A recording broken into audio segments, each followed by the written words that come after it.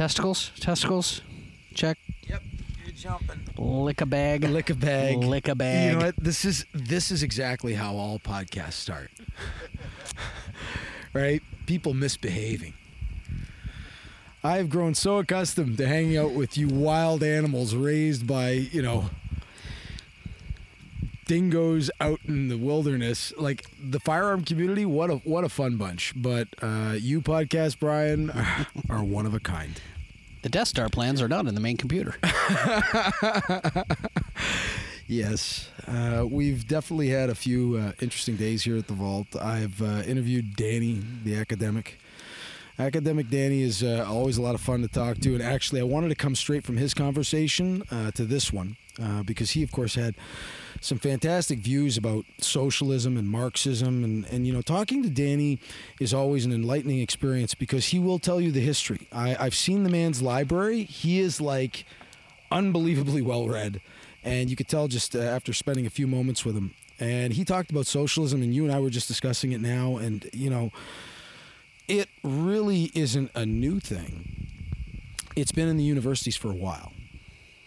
Well, it goes back to the, turn of the century when Marxism was becoming a political movement, and it always moves through the intelligentsia. That's where all the thought about societal change was coming from, was the universities, right? So these are the movements that started the Nazis and the workers' parties and the communists and the socialists and all these different groups, and they gained power and they gained traction, and people studied them and came up with ideas about how they can make things better. And there were lots of horrible things going on in the world that needed fixing, and they thought they had the answer with every new ism that came along, and there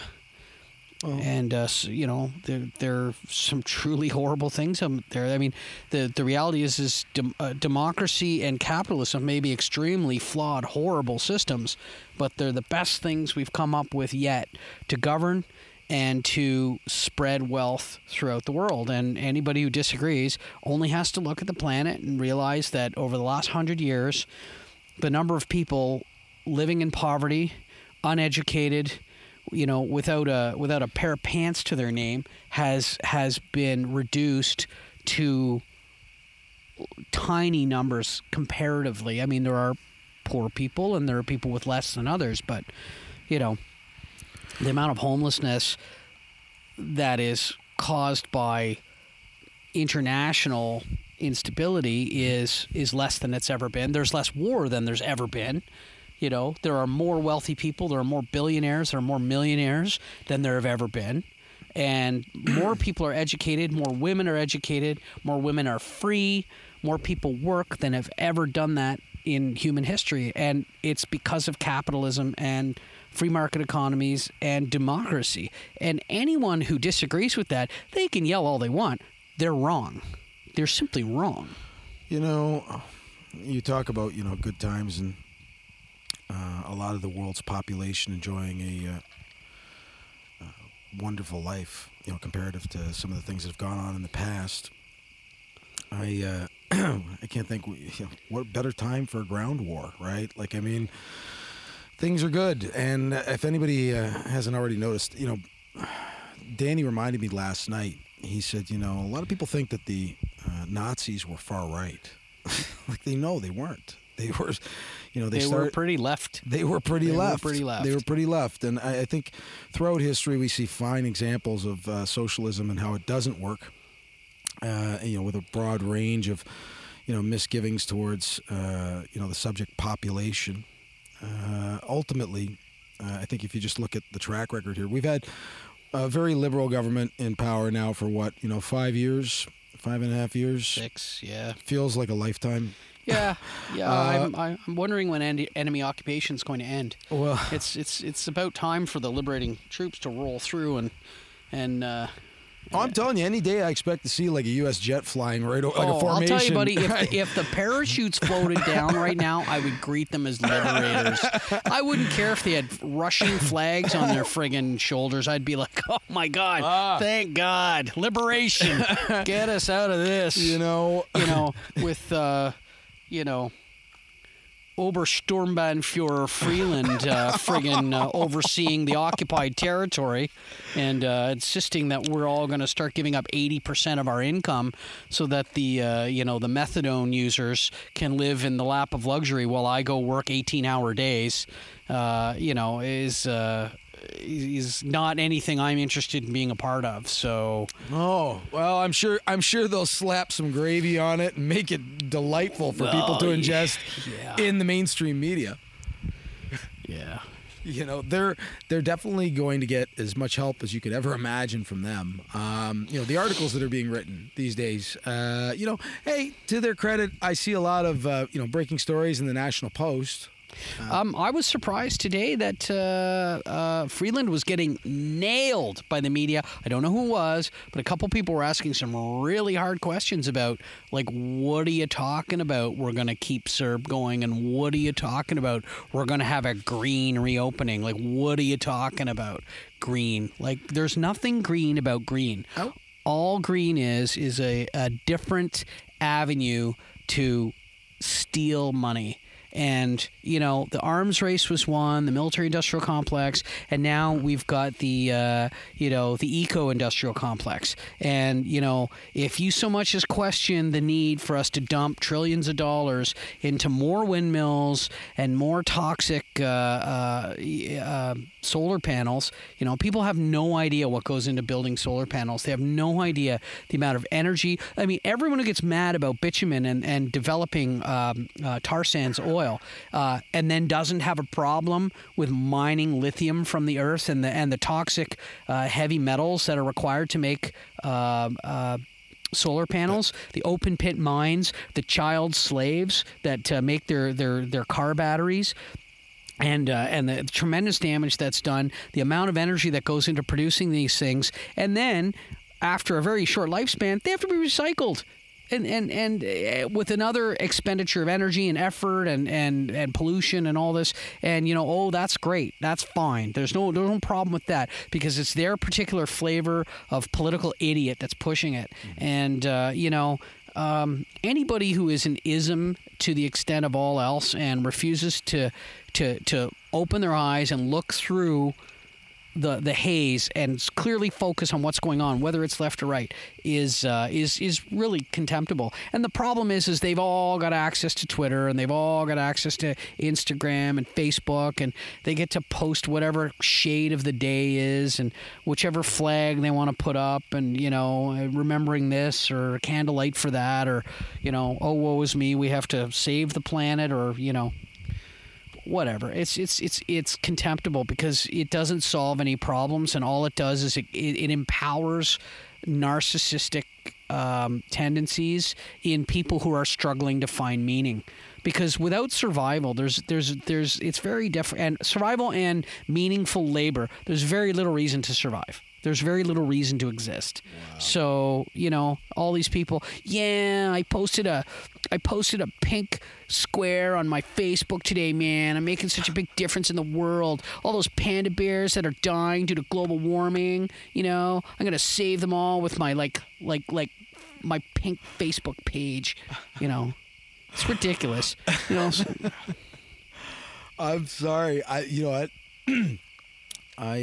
I so look forward to our podcasts, right? Because hey, man, don't you belittle the struggle of the panda bears, man. This is what I have to work with, folks. I'm having a great time. We're here at the fire pit. We're awaiting the arrival of a very special guest, Dave Ward, the Bush Wookie himself, is going to be joining us tonight. And I'm really looking forward to it.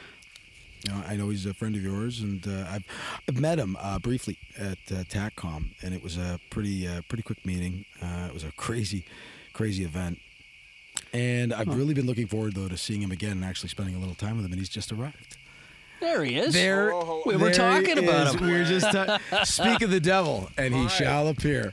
Look at you. Hey, how you doing, buddy? Dude, right? it is so good to see you, man. Really good to meet. Well, hold on, let me take a look at you. Stand up straight for a second. Stand up straight.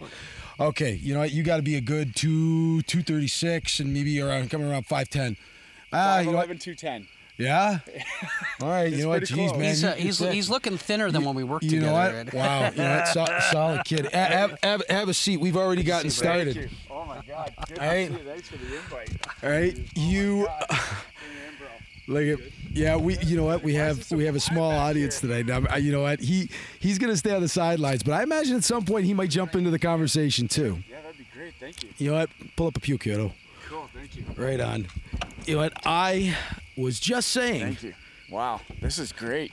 Dude, I was just saying how much I was looking forward to meeting you, and to have you here on the show is a real special treat for me.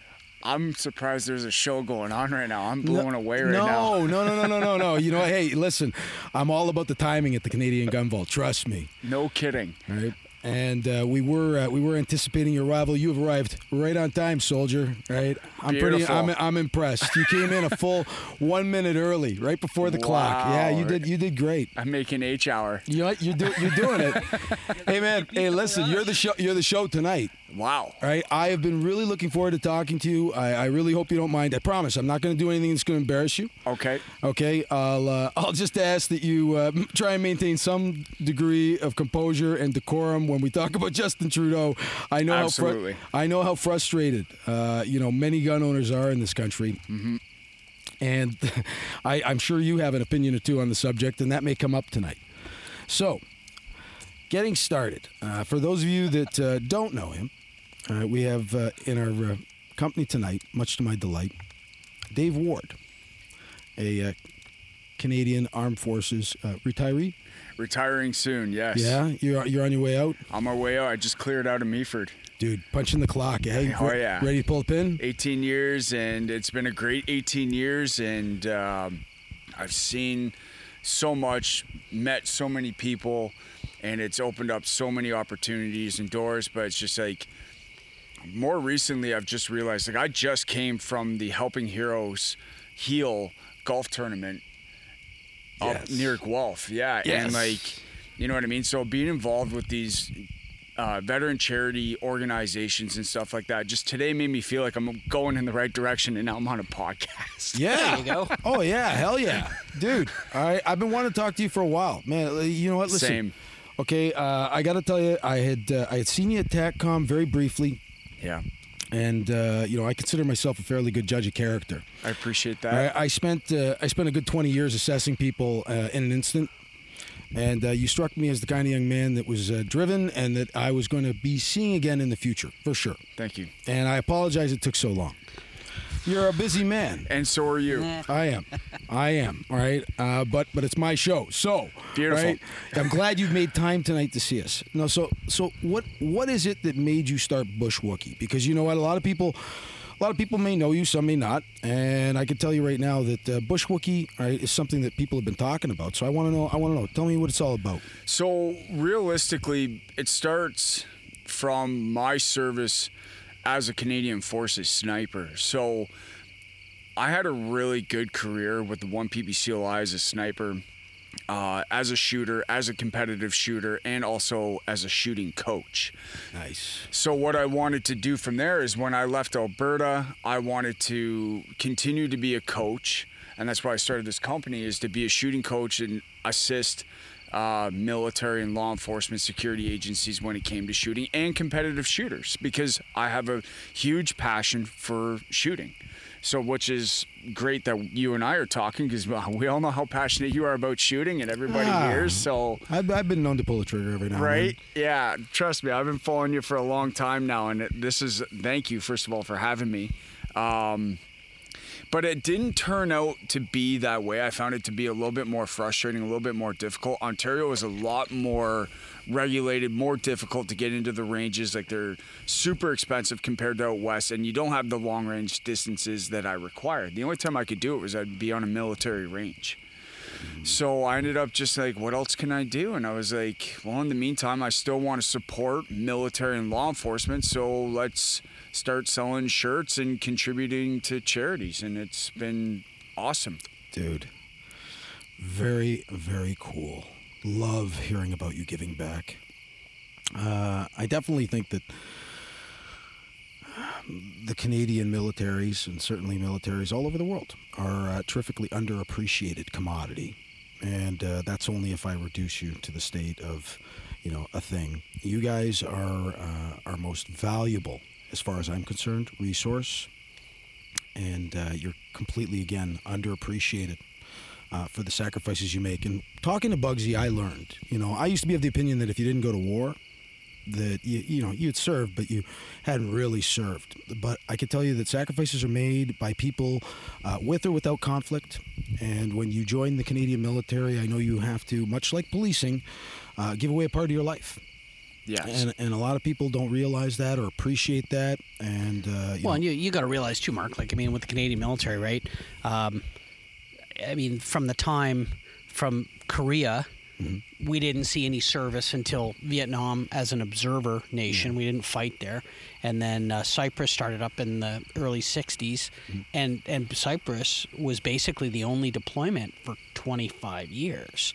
The people did Cyprus. If they, there's a small one, Golan Heights, after the 70s, and then Medak Pocket was a big one that definitely had its effect. Well, and then of course Hugo came along, and it started as a peacekeeping mission, and then it rapidly turned peacemaking, and then it turned into defend yourselves. And I think the whole peacekeeping thing, people were getting tired and pissed off of being witnesses to horrible things. Yeah. So, Somalia, we stood around and watched people get massacred. Yugoslavia, we stood around and watched people get massacred. Everywhere we go, we stand around and watch people get massacred. And finally, when they came at us at the Medak Pocket, we said enough's enough, and we taught them a lesson. We gave them a little spanking.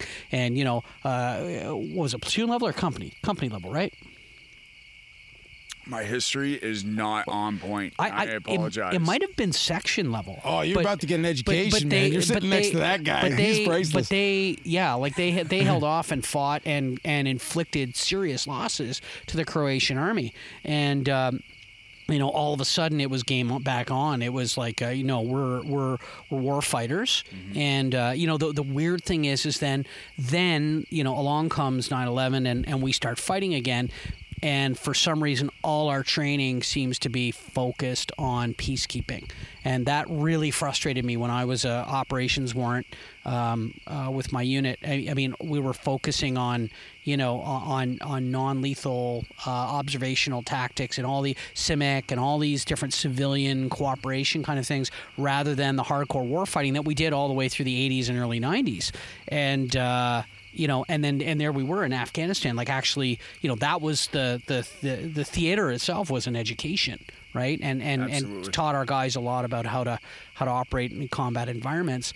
But and once again, the military has fallen off to third tier status with this government, and underfunded, ignored, underappreciated, and really just the government using it to to fan past glories when we were doing UN work, and really just ignoring everything else, showing a lot of contempt. So it's got to be a hard time to be a soldier. Well, you know what, and the one thing I want to say that it's difficult to be a soldier, but all first line responders, and especially now I'm sitting here with correctional officers who are up in the chain of command as sergeants. I gotta say, law enforcement, for police and correctional officers, I don't think they get the credit that they deserve. And I'm glad I spent some time being a correctional officer. I was only there for 6 months, and I left. I had my reasons, but that love and respect for correctional officers and law enforcement is through the roof, because they're there facing, potential threats every day, and I have the utmost respect for them. So I should say that I expected nothing less from a respectful young man like yourself. I can tell you that being a police officer is very different than being a soldier. It's more about prolonged, frequent exposure over an extended period of time. I imagine in a soldier's life there's a degree of conditioning leading up to sudden bursts of incredible levels of violence, which, we may or may not talk about tonight. I've always been very respectful of people's experiences and how they may be very bad. One day you and I will discuss those things, perhaps off recording, and I'd love to talk about those items with you at some point when you're ready. Yeah, for sure. Again, respectfully.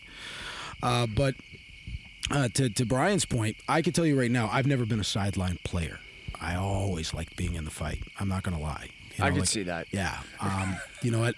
People have right. accused me of being a pretty intense guy. I was an intense police officer. I was officer friendly. There's a stupid video called Honest Cops, right? That follows me around everywhere I go. But I was a pretty intense police officer, and I can tell you, as a guy that wouldn't easily sit on the sideline and watch injustice, it would really, really bother me. I'd have a real issue with that. I think I'd be bringing that up at least as far as I could as a soldier with no opinion. At times, as a police officer, I can tell you that you give up your opinion. In a lot of ways, you give up that freedom to express yourself publicly, for sure. As a police officer, you give away those things, you make sacrifices, you have prolonged exposure to, horrible events on a daily basis. You go from like 0 to 100 and nothing flat and then back down to 0 again. It's a lot of ups and downs, and it takes its toll. And you do that daily. Yeah. Oh, yeah. Whereas, as a soldier, we go away for training. There's a lot of build up, work up, anticipation, mission planning, and a lot of that stuff. Whereas, correctional officers and police officers, you're dealing with that every day, the unknown. You know what I mean? And there's no time to sit there and do mission analysis sometimes. It's just let's go. Yeah. Yeah. And you know what? And I extend That's why that. I love you guys. I'll tell you. Hold on. I want to just. I want to say this. Certainly corrections, certainly the border services. We tip our hats to all levels of personnel, whether that be civilian or sworn. Here at the Canadian Gun Vault, we've always been very frontline friendly. And I've always been very clear about that. I don't think many people would question why many frontliners don't agree with the decisions made by organization leaders, who at times are subject to political sway.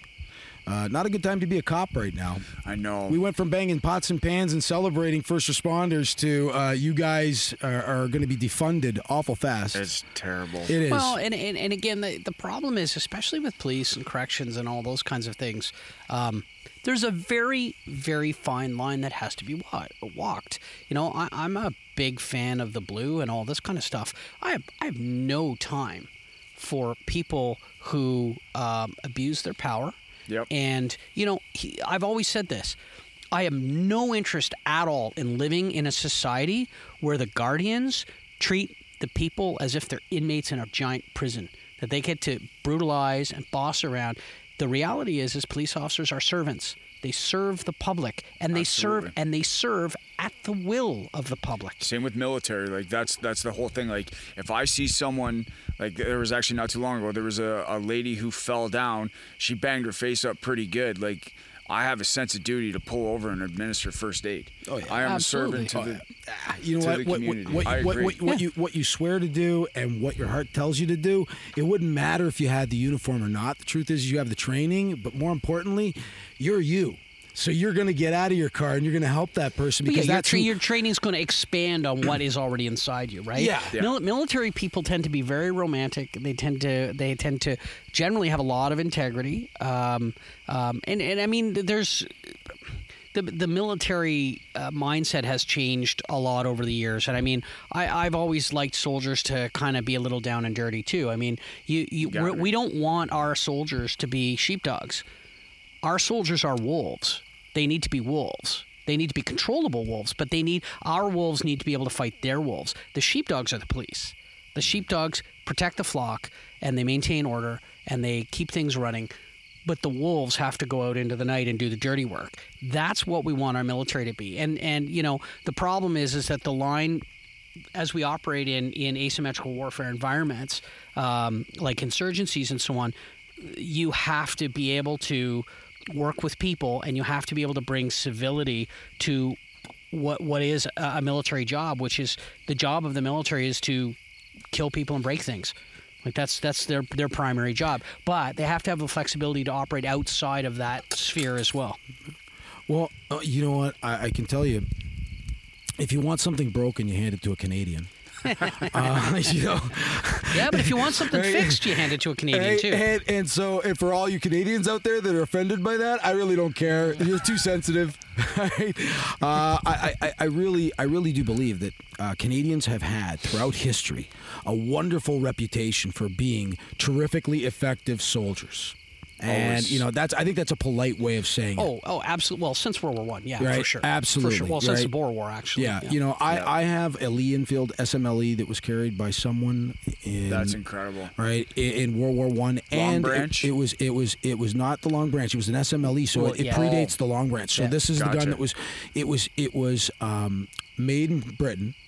But it was used for the British Commonwealth, of course, and it was got the issued. Canadian broad It's arrow got on it, it's yeah. got the broad arrow on it, so I know Very that cool. a Canadian soldier carried this thing, and judging from the depth of some of the gouges, this thing's seen the shit.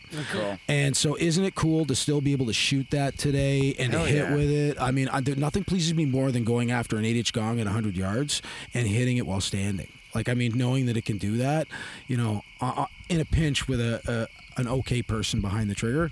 I got a chance to fire a 308 Lee Enfield the other day that actually impressed the shit out of me, and I had never seen, you know, that kind of rifle chambered in that kind of round. It was kind of fun. I like shooting that. I was really pleased that iron sights at 100 meters on a tiny, like 1x1 plate. What's the dimensions on that plate? 1x1 or 12 by 12 by? Yeah, oh, it's definitely a 12 by 12. 12 by 12. So 1 foot by 1 foot. Oh, So yeah. at 100 meters with iron sights, Yeah.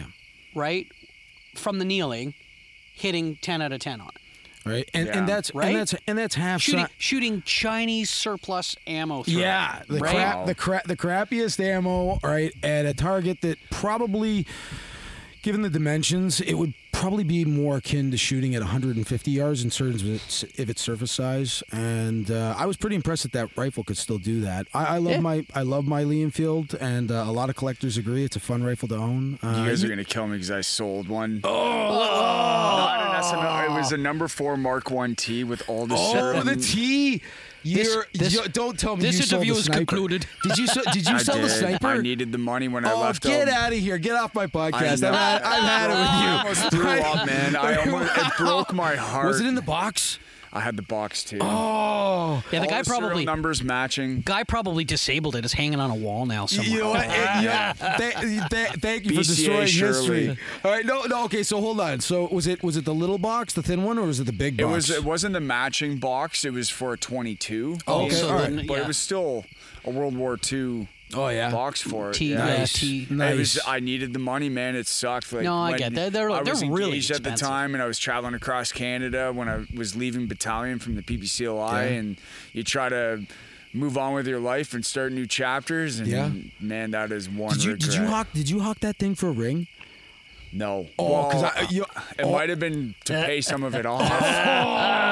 That's it. Mark knew. Mark I know, knew, I'm a eh? sucker. You know what? Friggin' You knew. know what? You and I are so gonna have a talk after the show, right? He's a Young bigger man. guy than me. You're from gonna Boston. hunt it Man, down, no, aren't you? You're gonna hunt it down. Shit. I'll tell you. Hey, listen, I got it. Don't let me fool you. I got an extra, 15 pounds of COVID weight still wrapped around my waist. But hearing you talk about, business, perhaps, how's business been over the last little while? Like, I mean, you've had to work through the COVID season like the rest of us. It helped me. It really, like, if anything, because I'm an online business, it's really made it something like what really made it go was the troops that were in Borden. They were there for Op Laser. They were doing the great work on the front lines and the nursing homes and stuff like that. And, facing that situation, an invisible threat, Yeah. right? This bacteria or this disease or this virus that we call, and they were dealing with the casualties and stuff like that in these nursing homes, but they wanted something for morale. And one day they gave me a show. I'm like, hey man, can you make some t-shirts for us? So Yeah. I made these Op Laser COVID-19 Punisher biohazard t-shirts. Nice. And I made like 30 of them, and then they posted a photo of it. So I was like, okay, well, I guess I can post it too. 24 hours later, I get a phone call. You need to take that down. Wookie made the O group. It's just, yeah, so I took it down. All of a sudden, my phone exploded. I ended up making another 100 of these shirts. They were selling them. They sold out in 24 hours. Boom. Right? So from Well, there that's on, the kind of stuff soldiers love, eh? Well, and the leaders hate. They you know what? hate There's it. a colonel right now who was in charge of that entire operation. Don't He's- say his name. I'm not, I know, but he's waiting for his shirt. You know I what I want to mean? salvage There you this go. bar. See, that's cool. I think it's cool. And That's cool. I'm glad I can bring a little bit of morale for, because it's obviously a mundane job. It's not like an operational tour where they're overseas doing the stuff if they're infantry or if they're medics working on, well, I guess in the medic field, they're doing their job a little bit more in the nursing homes, but infantry, they're trying to assist the medics, right? So it's a little bit of morale, something that they should be proud of because they are making history. And I was kind of involved with making some shirts for them. It was kind of Nice. cool. So it helped. That's neat. Nice. That's Very, good. very, very cool. Okay, well, I think what we're going to do is we're going to take a little break here at 30 minutes. And we're going to come right back shortly, folks. So hang in. We'll be right back. Cool. Okay. We'll leave it running for a minute here. Are we live? Yeah. No. We're not live. We're not Okay. live. We're not live. But hold on. But hold on. We're still recording though. So hold on. So this is the part of the show where we're going to start to slip in things like commercials and stuff. Okay. So it's still a business. Bushwood. Yeah. Like, their shirts. yeah, buy our shirts, right? But like we have. If you haven't figured it out by now, we have a lot of fun with this shit. I don't even know why I'm still talking in the mic. God, you know what? This will be Habit. This will be the blooper reel. It looks good on you. Okay, so just so you know, right? If you point the mic, I know it looks gay, but when you point the mic right at your mouth, we get the best sound quality. When you come down here like this, it's not as good. But you know what? Though, trust me, I can hear through the headset. You're coming in like crystal. All right. You're doing. And by the way, you're doing great. Thanks, right? man. But you know what? Honestly, both you guys. You know what? Don't think getting you're gonna Zizzo on escape. here. You're not gonna escape. I'm gonna drag you into this. Right? We got Dave. As a fellow Italian. Dave, we got an innocent bystander in our midst. He's agreed to sit quietly and watch the podcast. Is it entertaining enough for you, brother, or what? Yeah, it's great. Yeah, you listen. Would you listen to this shit? Yeah, absolutely. Right there you go. All right. That's what it's all about. Dude, honestly, I saw some of your tape stuff and I was really impressed. Thank you. You know what? And I knew when I met you, honestly, I knew we were going to end up working together. I didn't know how it was all going to look. Okay, I still don't. But We need to get out to the range. Dude, Absolutely. oh, yeah. It's a range Oh, time. yeah, absolutely. Well, you should see this guy's friggin' gun room, eh? I it's- don't doubt it. I Dude, invite very few people into the vault. Okay, but I'm gonna have you down, I love it. dude. Yeah, but brother, you should see the some of the people he knows, right? So like he's working don't with doubt it. he's working with Movie Armaments Group out of Toronto. They have everything, Dude. Like you name it, they got it. Name a gun, they've got Have it. you ever been to the movie armament vault? Not their vault, no. Like, so my first time meeting them was at TACCOM. Okay, so what they put out on TACCOM was like, A fraction. well, it was the important ones, and Yeah. it was one of everything that they thought was important. But I walked into Vault 1 of 5. Okay, and when I walked in, and I've been in a battlefield, and I'm no stranger to machine guns. I love machine guns, but I Who walk in, doesn't? dude. I know, but you know what though? I get into this room, and I look around this room, and at battlefield, and I see just so many things I want to shoot, and in that moment, you got to pick, like 5 to 7 of them. You don't want to go overboard, but as I'm doing it, I'm thrilled to be in this room. But until you get into the movie armament group, Vault 1. Holy fuck, dude! They've got racks of everything. They got like on the wall. They have arms that stick out like this, where they line up all the MP5s, Ks, and then all the MP5 SDs, and it's like, dude, it's like a scene out of The Matrix. You know Well, what he but then says? again, I "When mean, I need more that, guns, yeah. get me guns." It's like that, right? And so, That's and, cool. And dude, to just get in that place, I can tell you that like working with Charlie, like just getting to know him a little bit. He's a hard ass. He used to own a gun store back in the day, like when the last time we went through these bands, he had to shut down. Then he got in the movie armament, and next thing you know, like he's the guy, and like I'm keeping some of my stuff there. Like I've got a machine gun collection you'd love. Cool. All right. So, but at some point though, I'm going to bring you down to my vault is much smaller by comparison. I can show Still, you. it's going to be impressive. You know what? If it is at all, it'll Brian's only- was you- impressive too. So, Dude, like, you know what? I'll tell you right now. If you grab yourself like a coffee table book of important firearms, or like meaningful ones or cool ones, like with some pop culture references and movie stuff too mixed in there. Right, like I got like one of everything, and I love it. I'm still working on, dude. I honestly, Yeah, you got some pretty cool stuff. I got some cool stuff, so you'll like it. Oh yeah. There we go. Is that your own personal stuff? Oh. No, I don't own any. Oh shoot, I just lost it. Yet. That was a long branch. They're so nice. Yeah, they are. They're well You built. sold yours, eh, bastard? No, his wasn't a long branch. No. No, his was a T. Mine was a BSA Shirley. BSA Shirley, right? So that's Oh, so that's a T. So is that a post-war T you had? You had a post-war T? 1944. Oh shit, really? Yep. Oh, cool. So I probably didn't see service No. during them, but it was probably a training rifle. Oh yeah. Yeah. Oh, yeah. Guaranteed. Yeah. It was in good shape. Probably went It to was in battalion great or shape. something. That's worth a lot of money, those. Yeah. Yes. Holy. Yeah. You know what, dude? You could spend your money all day long. When I win the lottery, I'll buy another one. Oh, look at that STG. Well, we got a Nice. big fight right now. I know. We're fighting that hard. is such a Well, I'll cool, be up that is there such a September cool piece. 12th. Oh, so you're going, eh? I'll be there. That's Yeah. sick. I got a crew guys going, so Yeah? yeah. We'll all be we're- wearing we're bush. trying to figure out really? how we should dress. Really? That thing is so Well, you go fucking as cool. Canadian Gun Vault, and I'll have my guys from so September 12th. If you go up dressed up as a Canadian Gun Vault, I'm gonna have guys dressed up as Bush Wookie. We're gonna have some teams there. Let's We do were it. wondering if we should go in suits or What do we? September 12th. The Oh yeah. That's the thing. This is although, happening. although, guys, Parliament is not sitting, Yeah. so there's not going to be anyone there. Yeah, so you know what? Like, honestly, I don't know if it's going to happen because some people have brought it to my attention, and it makes sense. Like, are we going to look stupid? You know, kind of Protesting in front of an empty building. An empty building. You know. Oh, why? Yes, What? yeah. Well, he prorogued. He prorogued. He shut it all down. He shut it all down, He shut dude. all the You- see, investigations this is- down. It's all done. Okay, It's so all done. Let's hold on. Back it up a little. Okay, I'm this missing is something. You're getting out, right? Okay, You're this getting is, out, so it's okay. You can talk about this. All right. Okay, so hold on. Yeah, but if he's not out completely yet. Yeah, I can still be held liable. Yeah, so you know what? Got to cover the kid off. No, Okay. hey, no. Well, Right. you don't have to be insulting. It's just a matter of what is actually going on. I know my left and right of arcs. I know. There you You go. know what? There you go. I have no doubt. Shot that over. I have Shot no out. doubt that you are completely aware of the risks you take, and so I only ask that you be true to yourself, but cover your ass, kid. Don't get yourself in trouble. Okay? Absolutely. I'm going to stand for my rights. I have a right as a Canadian to Sure you stand up for that. I believe that my rights were infringed upon, and a peaceful protest, which I know that I'm not allowed to be involved in, but I'm very open to the fact that I will. If it's still going to go on, I would walk in front of Parliament in a peaceful manner. Holding a sign. And if anybody was not being peaceful, I would hold them accountable. Like, yo, you need to go, and I would flag down law enforcement and get them out of there. Oh yeah, You know? I have no doubt that Oh, it'll be peaceful. if this thing happens, that we're going to be on our best behavior, and we're Absolutely. going to be self-policing. Yes. Okay, and that's the beauty of the Canadian firearm community is that we pretty That's much what they don't understand. Yeah, you know what? I really wish people would understand how much effort goes into getting your license, the expense involved when you start buying the things that you really like.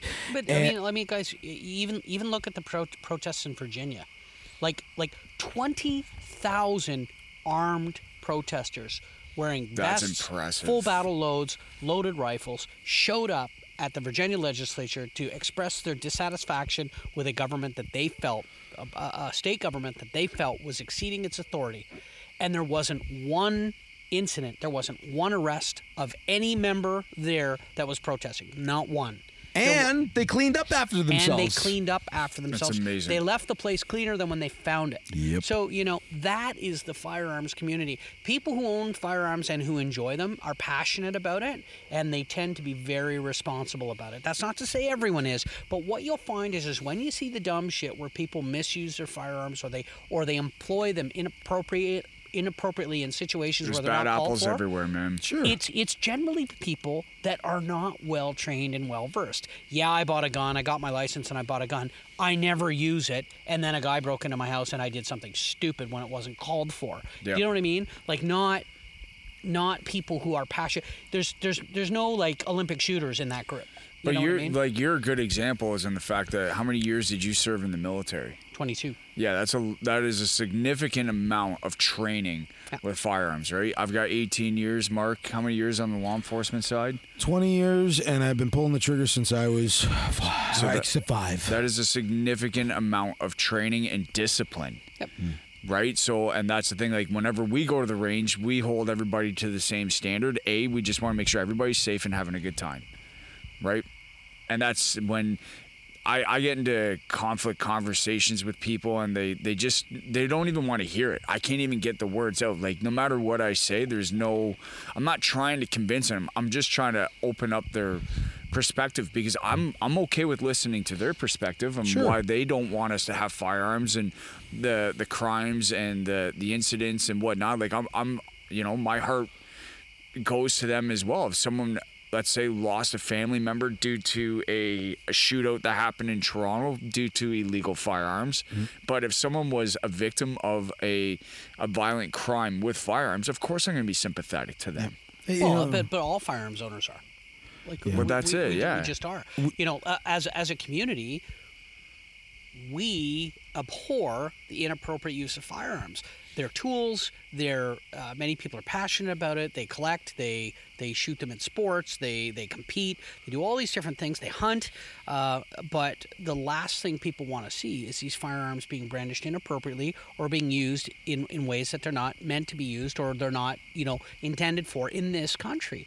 And we're a peaceful society. We're an orderly society. And we've jumped through the hoops and demonstrated responsible ownership of private property, and to arbitrarily be assigned blame for spiking crimes that have to do with social issues and cultural issues as an easy sellout to sell the idea to the public that the politicians are doing something, when in fact they're ignoring all the things they need to do to get the crime levels down, to stop the shootings. And they're making us the scapegoat. And every time groups of people have been made scapegoats in history, it's turned out bad. Mm-hmm. Yep. And we are being scapegoated right now. And, we may not have a Second Amendment in Canada, but people who don't understand that it is a violation of rights to steal your property, and it is an inherently bad idea to disarm a populace. It just is. We have a government right now that is exceeding its mandate. It's exceeding its authority to operate. It's a minority government. It's acted in a very questionable way towards a lot of laws. It's refusing to answer for any of its behavior. And by the way, while we're at it, let's disarm everyone. And I have a concern with that. I think that's a very concerning behavior. I think anybody reasonable would have a concern with that. Well, how many people signed that petition? Like over 200,000 people. Mm-hmm. Like not a small number, and certainly the WE scandal lately has brought a lot of the misgivings of this government to light. I love watching Bill Morneau get have an opportunity to resign. Just that brought a smile to my face. It didn't last long though, because they replaced him with Miss Freeland. I'm waiting for 4 or 5 more smiles, followed by one great big grin, and a big piss up. Yeah. You know what? I honestly, have you been keeping up to speed with what's been going on lately politically? Because I know you're a very busy guy and you're probably working with business. You know what? I kind of turned off the news for a bit because I was just like, smart. Yep. I'm trying to take care of myself and what's going on in my environment, and I just felt like everything was so negative. Horrible stuff going on, buddy. Horrible. Honestly, it's worse than you thought. No shit. So I'm just right now. I'm just trying to create so much positivity around me, and I understand that's why I check out the Canadian Gun Vault, because you're the best. Look at you. That's what keeps me up to speed with things. You know what I mean? Man. You know what? That's kind of the way I envisioned it. We would become like a news media source / entertainment. I mean, I start every day with the weather forecast and a sunrise if I can find a good one out there. I love it when people hand in their sunrise picks to me. You know what? I took a great one today from Conservative Member of Parliament Rachel Harder. Yes. And you know what? She's a real tiger too. I like her. You know what? She strikes me as a take no nonsense kind of woman. Certainly Pierre Poilievre has been doing he's an outstanding job. And I just You can see the blank look on my face. I'm like, what? Do you know Pierre? Trust me, we'll fill you in. Pierre, he's a You're conservative gonna guy, like young this. conservative guy, and he just goes in front of the media and asks questions of the government, and they can't deal with any of it because every single thing he says is like a giant dagger right into their dignity. Okay, well, I think I might have seen one of those. Oh, he's Right? magnificent. Something he that is you- really magnificent. Here we have the transparency of the current Liberal government. Here are the email exchanges between all the people involved in this and they're scandal. all blacked out. And it's just black pages, black dude. page after And black he's- page. And Pierre's throwing them in the audience. It's like, right? look at this black pages. Look at this another black page. Oh, here's looks- an email. We don't know who it's from, but it goes to this person. And guess what? It's all blacked out. No, it looks like FBI dossiers from JFK. Like it's just all blacked out. It's like, look, it's the UFO files. Right? Are UFOs real? I don't know. Here's 100 blacked out pages to let you know. You know, Oh, my goodness. It is definitely not the transparent government that Justin Trudeau promised to its good citizens.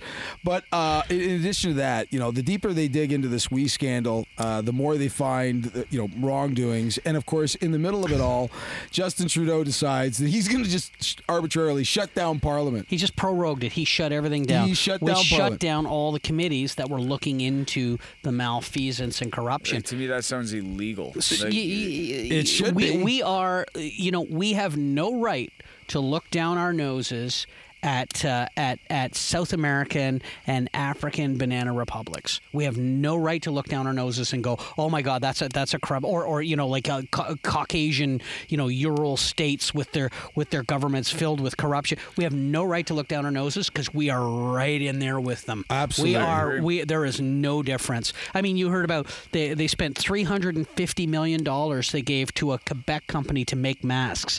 They haven't produced a single mask yet. You know why? They don't have a factory. So the government said, no, that's okay.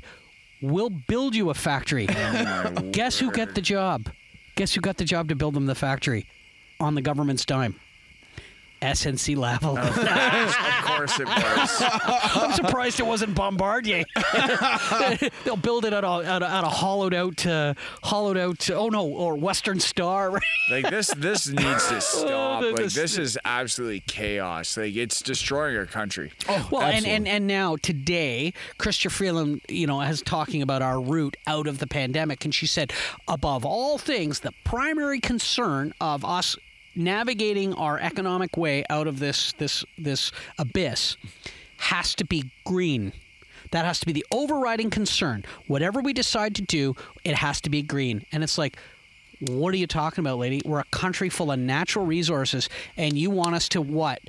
Buy batteries from Japan or raw materials from Africa and Asia so that we can build solar panels? And what are you talking about? What are you talking about? You want to build windmills that have a lifespan of 5 years and then have to be, you can't be recycled. You got to bury them. The carbon fiber can't be recycled. So the carbon fiber that makes the blades, they build these things that last 5 to 7 years and then they throw them in the ground. That is what they call green. And yet people are making tens of billions of dollars off this. We're a tin pot dictatorship is what we are right now. It's pretty bad. And pretty soon, disarmed and poor. Freeland's also talking about an 80% income tax rate. Not disarmed. I don't believe that for 1 second. Well, I don't think it's going to happen. Right? You but, know what I love about Canadians? Well, let's not go down that road. No. But you know what though? I don't think we're and I say that because I don't think we're gonna make it. Don't make me start talking Greek. Start talking Greek. No. What I was gonna say is I don't think this government is gonna last much longer with the behaviors like this. Nice. Canadians appear to be waking up. I'm hearing a lot of rumblings. I have my fingers buried deep in the internet like 20 hours a day. I do plug myself into Recharge for 4, usually some point during the day. Wow. But I'm getting the sensation that we are, in fact, and Rod Geltaka of the CCFR made a reference to this Did an fact. amazing job. But we have sunk our fingers into this thing in a way that has reached out to the liberal sections of the internet. Like they're starting to get it. So I think that more so now than ever, I think that we should be focusing on holding the news kind of accountable to report accurately what's going on. Yep. And at the same time, I think we've got to maintain the integrity of the electoral process. I think that that's really an important thing that we need to focus on, because I think it's going to come faster than we think. They've shut down Parliament so they could last till like at least October. I guess it would be the thought. In that time, they could do a lot of promising to the groups to get their support again. You know, right now they're on the hot seat. Nobody wants to be standing next to the guy who's in shit. You know, you know what I'm saying? You know, so hey, leave no man behind. But hey, if that guy is like a heat score next to you all the time, like nobody wants to stand next to that guy. So, you know, like, I mean, he shut down Parliament to make sure that this constant, you know, barrage of, you know, exposed element of the scandal after exposed element of the scandal, he's decided to shut down everything. So that's where we're at right now. We've certainly got more people than ever kind of involved in the fight, and I'm really happy to say that I see the firearm community really pulling together. Yep. I really do believe that the legal battles that are to be fought are going to be great ones. You know, we've got the best people on it. If you haven't heard about the lawyers that have been retained. Solomon Friedman. Yeah, like they've got the very best on this thing. I encourage anybody out there that hasn't given already to the cause to please do so. I know Podcast Brian loves for me to fit this in at some point, and thank you for always reminding me. It's important. Donate to the cause. We got a big legal battle ahead of us, and you know what? We've never had this government looking shittier. I say we push forward hard. I agree. Absolutely. You know? Well, I mean, these are property rights. Yeah. I mean, guns aside, these are property rights, and the fact that, you know, we have always been you know, subject to royal authority. We are subjects of the crown, but for them to leave out our right to own property, that was taken away from us when the Bill of Rights was replaced with the Charter of Rights and Freedoms. And I can't verify this, but I've heard rumor that it was actually the RCMP that recommended that they not include property rights in the Charter of Rights and Freedoms, so that we actually don't have the right to own property. Everything we own belongs to the Crown. And it makes it very easy to confiscate things, whether it be your home or your land, or, you know, your car, your kids, your bank your guns, account. your bank account, which apparently they've done. You know, so well, you know, if you talk to anybody who's experienced communism, they'll tell you. I learned very early on. I had a great deal of exposure to the Vietnamese community, and I learned very early on that you know, things like home invasions would happen to two kinds of people. It seemed, and you know, the Vietnamese had a propensity for not trusting the government. And as a police officer, we'd have home invasions that would either be drug-related, or the people would be of Asian descent, and at some point their families had lived under communism. And so these Vietnamese people would sometimes keep their money in some place other than the bank. So knowing that, you know, criminals would target them intentionally. And, you know, if you've spoken to anybody who's experienced communism, they'll tell you that at any point, for the good of the state, you know, you could lose anything that you own. Your bank account's been seized. You know, oh, sorry about that. It's necessary. You know, we're going to tell everybody to stay inside, you know, during certain hours. And if you're caught outside, you could be subject to an arrest or worse. I don't think that any Canadian realizes, you know, the direction that this country has been headed in. And you don't have to be a tinfoil hat theorist to see, you know, where socialism leads people historically. So, having said that, you know, I definitely think that, you know, we should spend a little bit of time talking about more than just politics. I love to give our audience a little taste of everything. You know, we like to showcase the good with the bad. And certainly politics can sometimes cast a dim light on our podcast. But, you know, I always have a way of bringing things back to life. Brian is always a big help. Coach Nick couldn't be here with us tonight. You know, he's doing his own thing, getting ready for a special event tomorrow. Nice. But he would have loved to meet you. And he told me, tell him I said hi. We'll do it again. All right, and absolutely. But so now, one last time, right? You own and operate a company called Wookie Apparel. I know you're on the gram. You're on Facebook. I am, yep. All right, and certainly we're looking forward to seeing you again in the future. We're going to be getting you out shooting. That's a must. Yeah. Okay. I need it. I'm Right. dying. Okay, well then that's why I'm going to end the podcast on a high note by asking you. You got a favorite gun? You know what? I have a couple. Yeah. I like anything that was like work related. You know Yeah, what I mean? Like yeah. I love a pump action 12 gauge. Yeah. Right? Like Remington 870, for some reason I love that shotgun. Solid To design. me it's like it also has that international sound of fuck off. Yeah. Yeah. You know what I mean? Everybody knows that You language. done Yep. fucked You do up. not belong here. You know what I mean? Yep. You are trespassing. So that to me is a very powerful firearm on its own, just because of its status. So you can breach doors. It's a great tool. Yep. You know what I mean? But the AR-15, like that was my bread and butter. Like since I was 16 years old, I've been carrying something. Well, it was the C7. Yeah. I carried that since I was 16. So owning my own AR-15, like I absolutely love it. Like to me, it's an Yeah. extension of my body. Yeah. Oh, yeah, you know what I mean? exactly. And And, then- you can't explain that, eh? You just can't explain that to someone who hasn't carried it as a work tool. But it's such a feeling of familiarity and nostalgia. Oh, so yeah. when they turn around, they say, "Well, you don't need it." It's all of a sudden it's like saying, "Yeah, take my arm away." Like just take it away. You know what? If I could get back Bravo Whiskey 693, I'd have her in a heartbeat. Yeah. You know what? I honestly, I would have figured out a way. I'm gonna try and keep track of her over the years. If they ever retire her and it ends up in some sort of surplus military shipment going out to some other country, I'm gonna do my best to snag her if I'm still alive. That gun's gonna run forever. I'm a Glock man myself, I personally. love Glock as well. Well, you know what? They're not the prettiest gun on the planet, but they I work. love them. With they the work. Zev, like Yeah, but they're you no good start for throwing some hammering in tent Zev, pegs. Furniture on it, man. Oh my Oh, god. you're not one of those Gucci Glock guys, you are know you? what, man? I Oh. can run a regular Glock 17 all Yeah. day. I love it. Yeah. And the Glock 19X, I think, is a great, cool-looking tactical pistol. But you know what? When you throw some of those, well, I shot with Millbrook, and I shot he had a Zev upper, and he had the red dot on it, and the Yeah. groupings that I was pulling with this thing Yeah. was unbelievable. Trigger, did it have something? Something? I think he had the flat trigger on Yeah. it as well, the Zev trigger on Nice, it, match nice. grade barrel and stuff. Like, oh my god. You know, yeah. See, that's what I'm talking about. People don't understand, right? People who love guns like really appreciate and love guns. Like it's The not like, craftsmanship. dude. It's not just that, but a lot of people don't understand that when you're a gun lover. Like, I mean, you know what? Like for the people that don't get it, I mean, it's so many things. It can be the love of the mechanics. It can be the history. Yep. It could be the. Everything from the look to the way it performs. It could be a work tool, like you say. Like people that love firearms really love them. It's not just a set of golf clubs. Like it's really something much different.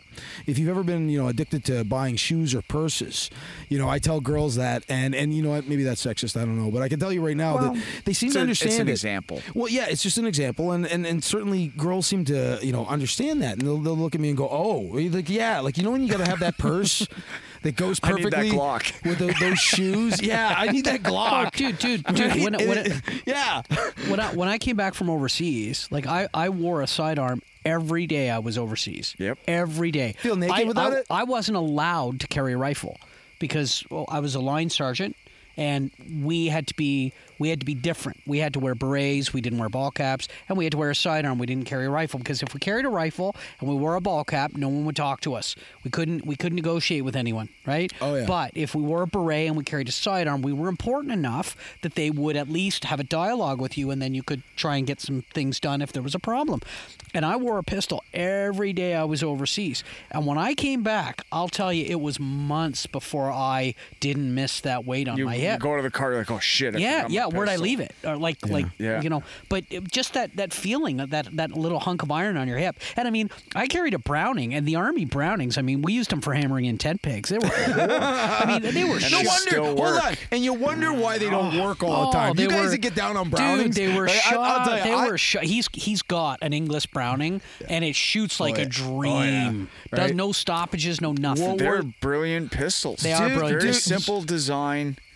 Like they're to me they're flawless. They just need to be maintained. Like when They I need to go be to when I mags. go down to the vault and I'm pulling out a Browning high power. Yeah, it's cool, I guess. It says 1945 on it. I'm like, okay, this thing's really old. Seriously? Oh yeah. No, They're still using Inglis's down there. Yes. Eh? Oh Yeah. God. That's what they're Man, doing. whereas I shot with like Australian soldiers in a competition, they've got like the new generation pistol, and I get to fire it. I'm like, okay, this is different. Yeah. Our mags are a big issue. Maintenance is a big issue. Like even the way we teach our troops on how to clean and maintain firearms. Sure. I went my entire career cleaning it so it was ready for inspection, and I started doing that in the sniper cell. They were going to beat me. Yeah. Oh, You leave your guns dirty. Not filthy. Not filthy, but you don't clean them for You inspection. take the cleaning rod and then you put it in like the flash hide of a AR, let's say, and you start scraping the crown of it so that you can see the silver of it. Yeah. That is the last point of contact of where that projectile touches before it leaves and makes it to its destiny. So now you're going to create all these burrs and stuff like that. Like this master sniper is telling me, he's like, don't ever do that again. And if an instructor, like if you go on your leadership course because you have to do all these inspections, they tell you that you need to get it clean like that, just be like, well, I'm not doing this unless I have an appropriate tool that is maybe rubber to do that, but I don't have the appropriate tool to use that, because people are going in there with multi-tools and cleaning their optics and stuff like that. Like, you just cringe. Well, you know what? I talked to a guy from FN about our C6s, right? I was talking to a guy from FN. He said, you guys clean these things for inspection all the time. He says, it's a motor. Yep. It's a motor, and the fuel is the ammunition. So if you took your car engine apart after every time you drove it, you would get shitty gas mileage and you would get unreliability, right? Mm-hmm. You need to shoot it. It needs to get running. It needs to get a little bit of carbon buildup in the right places, and then it'll run smooth and never have a stoppage. You could slather some more oil on it. It'll keep running. Now, eventually, it'll gum up and you'll have to clean it, just as you would a car engine. But again, cars have cleaners in the gasoline, but you do not want to people are polishing the piston faces and the gas plugs and the gas tubes and the gas pistons and they're just polishing them, and it's bad for the tools. I mean, they're jamming machines. Tools into the trigger mechanisms and stuff like that. It's ridiculous. Horrible. Was it you or was it Bugsy that told me they would pour motor oil right directly down into the actions of M2 Brownings as they're running? Oh, it was me. Yeah, that's fine. I've that seen works. guys use transmission fluid, and I'm like, really? Like, well, when have you ever seen a rusty transmission? I'm like, good point. All right. We used to throw we used to take the wood off our rifles, and we'd throw them right into Varsol baths, and we'd leave them there. And you'd pull them out after an hour, and they'd be bright orange. And then you have to scrape all the rust off them. Yeah, all the carbon's gone, but they're covered in rust. Brutal. And now all the bluing is coming off and everything. Horrible, man. Horrible. We destroy our own firearms. Oh yeah. Man. Well, they're not meant to last very long too. And it's funny when you see American weapons, they don't get rid of their weapons, right? So we trained with the one of the armor battalions when we were down at Fort Knox, and the guys, they're all carrying M4s, right? Vietnam, just post Vietnam era M4s, and they're silver. They're bright silver. Really? They've been carried and used and carried and cleaned and carried and used and carried and shot, and they're silver. There isn't we're taking black magic markers, Sharpies, and blackening in every little ding on our rifles for inspection and stuff. And these guys, their guns, their firearms are bright silver. They're so worn out. They're tools. I've got. There's one piece I have in the collection, and I don't talk about the collection much, but I have an XM177 E2 build. Do you know that one? It's the Vietnam era. It's the M16 shorty. It's the earliest version of the M4 rifle, like Vietnam War era. Very cool. And shortly after they changed from triangular handguards, on the big ones, they discovered that they wanted to make a shorter version of it with a ribbed handguard and this big 5-inch flash hider, which was really actually a kind of small suppressor. Like, it had baffles in it because the troops were complaining that the rifles were short and there was a lot more extra muzzle report, and so they actually put the actual ones have like a more or less a moderator. And it tones it down a little bit, and it's more like a flash forward than anything else. And it does make it more comfortable to shoot. Sure. But it's built entirely out of 1967 vintage Colt Vietnam-era GI parts kit. Wow. And so I'm really proud of this one. And No kidding. Dude, I love it. Like, I mean, the rifle Very is... rare. It's all from 19, and right down to...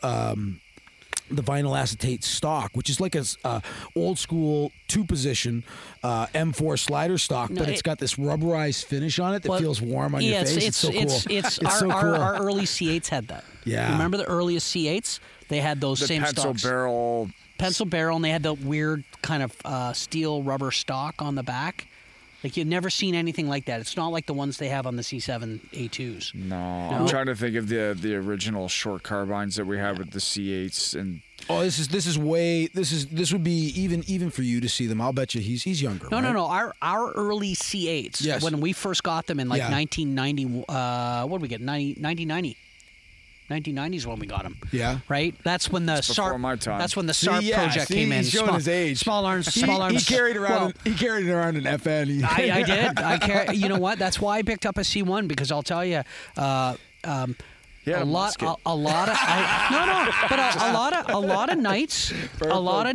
of nights sitting in trenches, in bunkers, inside vehicles, whatever, with that cuddled up to that rifle's, beside your sleeping bag, and the feel of it and the smell of it, and knowing what it feels like when it's hot, and knowing what it feels like when it's freezing cold, and feeling the temperature change in that tool from night into morning as the sun comes up, and that first kiss of the sun hits you when you're in your trench. Yep. And that rifle it's still got the night cold on it, and it starts to get the dew on it because it's so cold still, yep. but it's starting to warm up. Just that familiarity, it just brings out an incredible amount of nostalgia, right? Yeah. So see, listening to you guys talk, all right, like, well, at least Brian at this point anyway.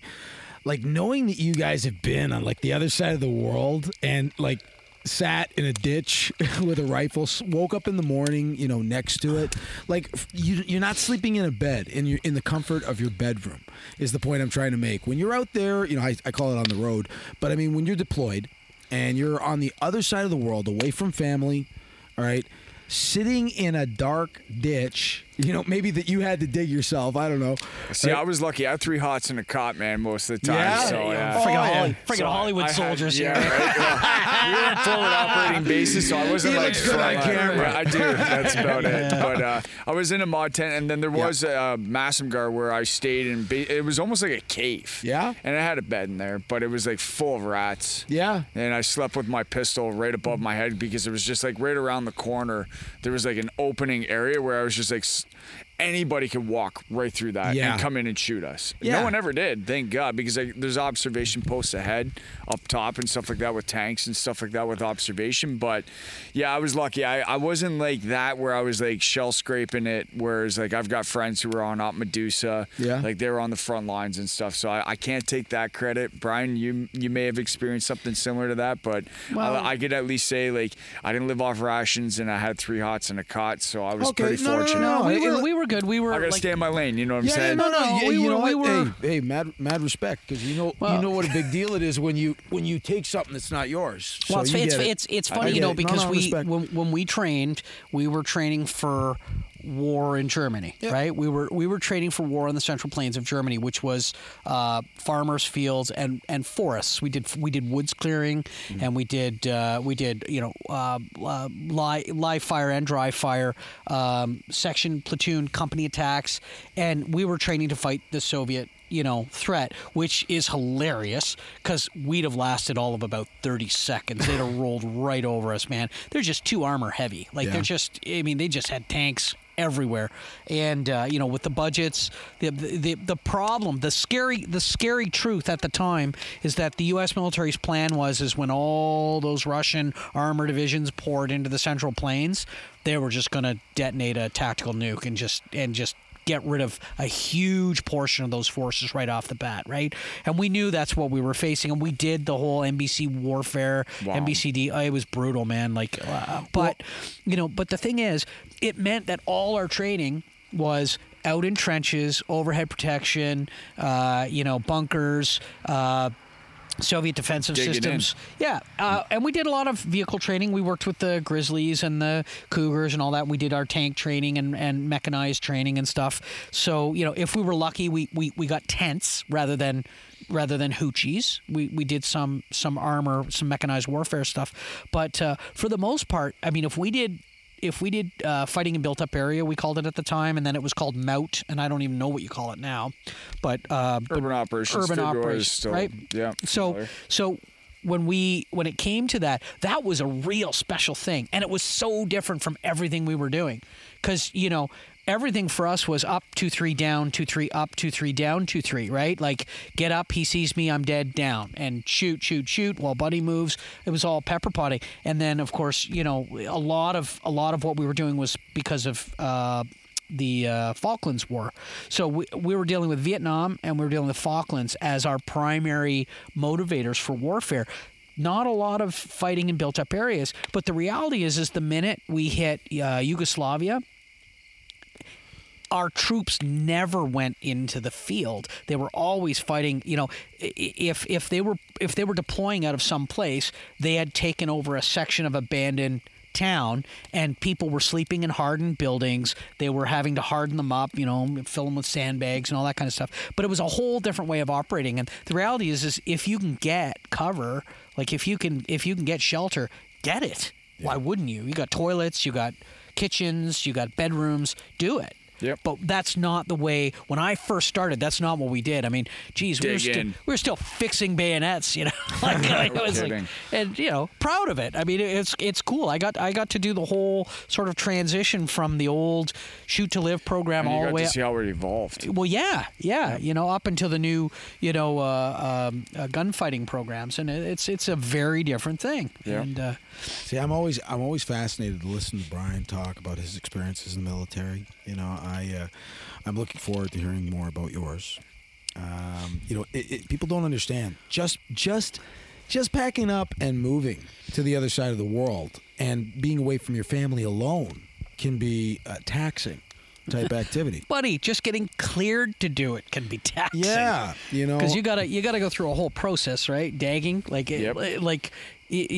at every stage, someone's overseeing whether or not you're suitable to deploy overseas. Shots, right? And medical assessments. It's called dagging. It's like a checklist. Dental. Right? So it's like, okay, go see the dentist. You go see the dentist. Oh yeah, I had to get my wisdom teeth pulled before I deployed. Yeah. Really? Yeah. Because they can't have that shit happen over there. Right. Absolutely. So we all had to get them pulled. Yeah. Yeah. No. Like, I mean, I imagine in the military, it's all about planning ahead. I mean, if you want to live, you best be, kind of aware of what you're going into and be prepared for it. Dude, we had so many and people. And be there for an extended period of time. Yeah. We gotta be good to go. We had people fail DAG, Departure Assistance Group. Yeah. We had people fail DAG because of bad teeth.